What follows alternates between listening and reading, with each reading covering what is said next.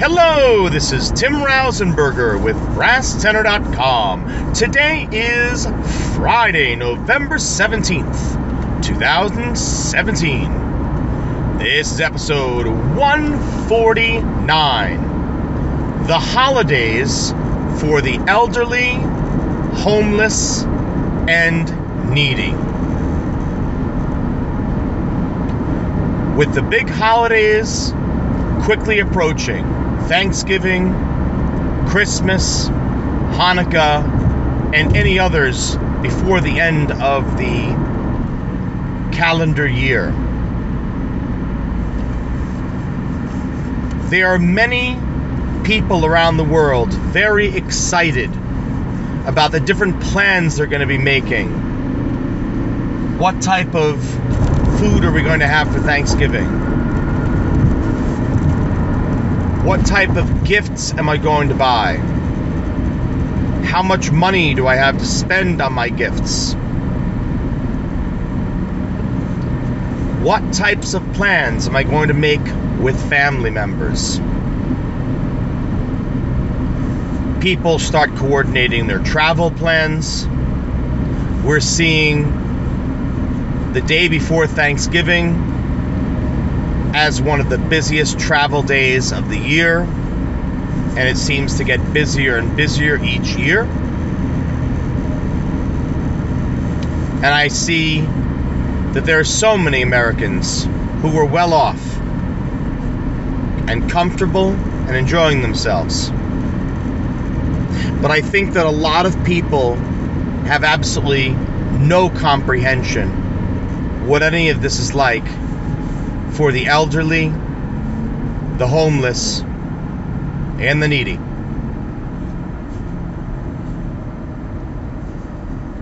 When I say this,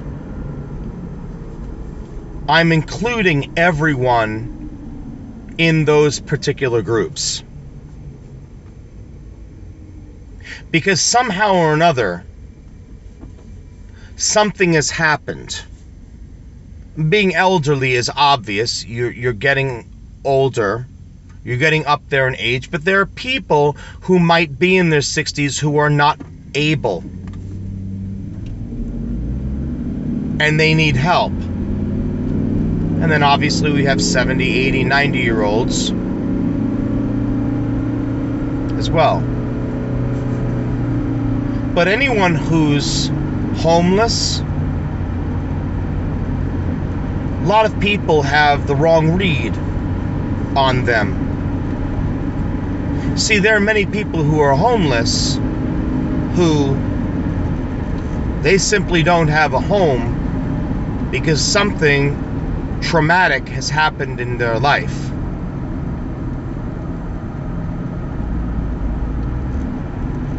It might be an addiction issue. It could be a loss of a job. It could be a loss of a job and being overqualified to find a new one. Now, we know that there are people in the system who abuse the system. They're taking advantage of our tax dollars. But there are a lot of good people out there. Good, honest, hardworking people. People who deserve many more breaks than any of us get on a daily basis. And when you get down to the heart of the matter, for those who are elderly and homeless and needy, they need two main things. Obviously, the third being money, but that goes without saying. We are all more comfortable when we have those financial means. But no, the two things that those groups need, they need conversation, and they need to know that there's hope. The conversation's important because people who have no friends, people who have no one to talk to, people who have no one who understands them or is willing to listen to them, they don't do well. They become angry, they become bitter, they become withdrawn, very isolated. And it's unfortunate. But this happens a lot. People being bitter pills because things have happened along the way to cause those situations. And quite frankly, it's tough to blame them.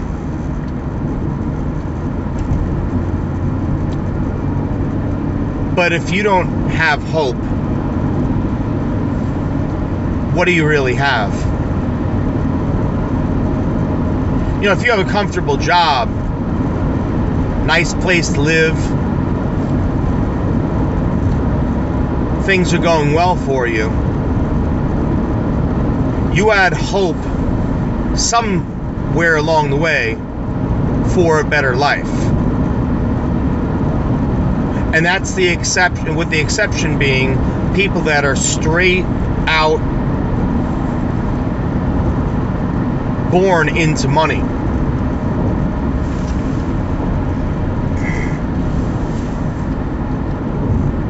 And the sad thing is that unless you have experienced any of those three, which we really can't include elderly, because unless you're on hard times and you're up there in age, that really can't count. There are plenty of people in this world who have either been homeless or have been needy. And I like to use the word needy instead of poor, because there are plenty of poor people in this world. I don't have an ounce of sympathy for them. I don't have any ounce of sympathy for a poor person who makes absolutely zero effort to try to be productive in our society, to try to get a job, or ones who absolutely abuse the system by finding money in very scrupulous ways, yet they'll be at the checkout line with shoes that are $500, a pocketbook that's $300, and they're paying with food stamps. Yeah, it's real. That happens. And it happens a lot more than you may realize. So I don't ever like to say poor, because there are plenty of people who are classified as being poor, and they're anything but. And then there are poor people who have put themselves into their situation by tons of bad decisions, and they haven't learned. And it's time to buck up and understand what this life is all about, and you need to work hard,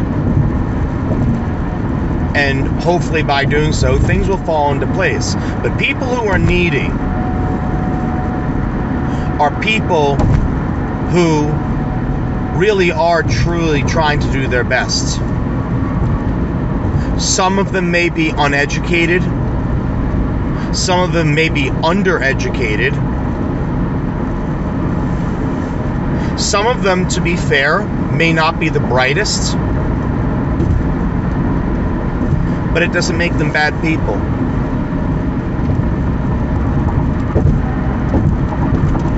In recent years, I have worked with all three of these groups. With the elderly, well, I have conversations. I could have a conversation with a lamppost.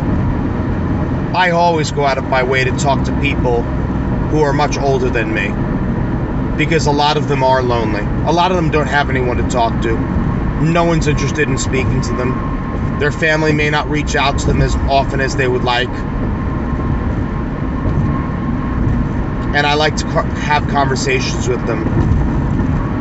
I like to recognize them for who they are and appreciate what they do or what they've done over the course of their lives. And when it comes to the homeless, I try to have conversations with them, but make sure to ensure that they have their dignity kept intact. Because nobody wants to be stripped of that. No one wants to feel worthless. And with the needy, I simply give. I'm not okay with children who suffer because of the financial situations of their families. And more than ever, I do everything I can to help them.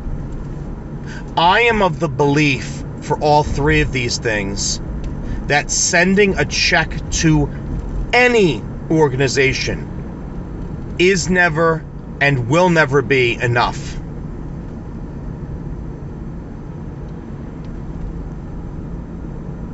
You need to live it. You need to experience it. You need to see it. You need to see someone living in squalor. Someone who's ashamed to show you where they live. Or maybe they're not. Maybe it's a home that is filled with love, but they just don't have much money. Maybe it's a home filled with a lot of anger because there's not much money. But when people have hope and they have the ability to dream, that's powerful. When you explain to someone that they're a spectacular person, it's really, really hard for them to respond and negatively say to you, no, I'm not, or act like they don't appreciate it at all. They do. A lot of times, their response is negative because everything that's been said to them over the course of their life is negative.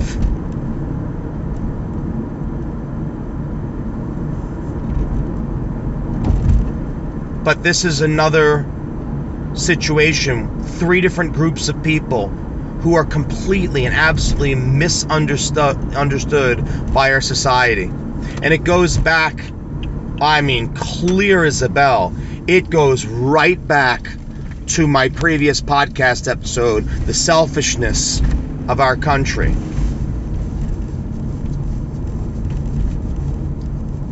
People wasting their money on nonsense, on ridiculousness.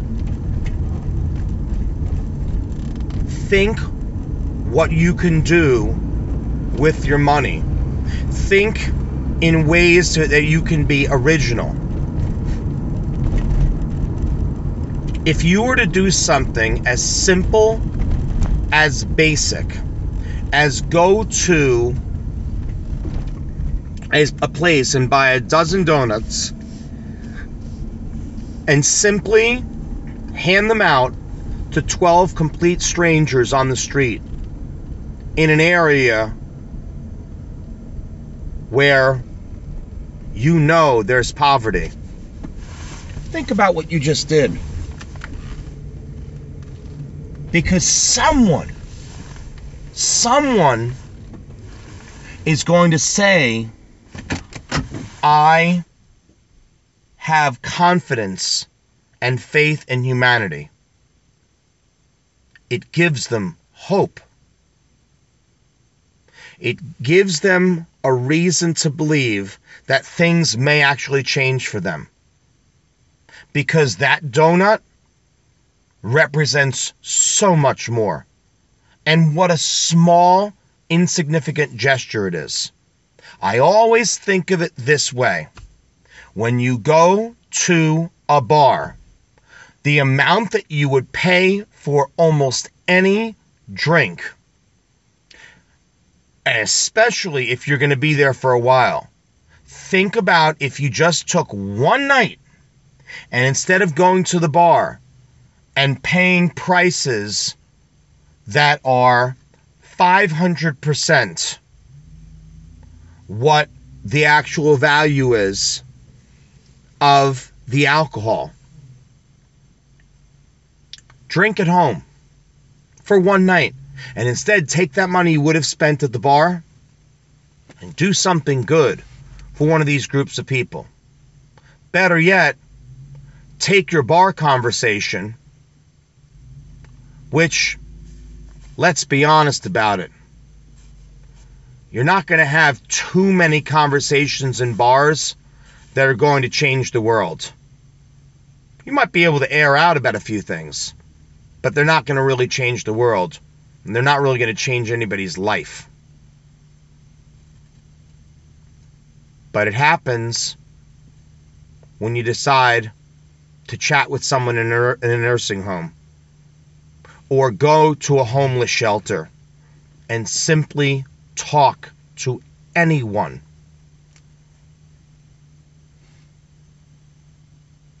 I dare you. I challenge you. Do you have the courage to do that? Or are you so entrenched in your own life with whatever it is that's going on that you can't do that? You have a family, you say? Bring your family. What better gift, what better form of education can you provide for your kids than for them to see this is what we do for people that are less fortunate than us? You need to see this. You need to learn about it.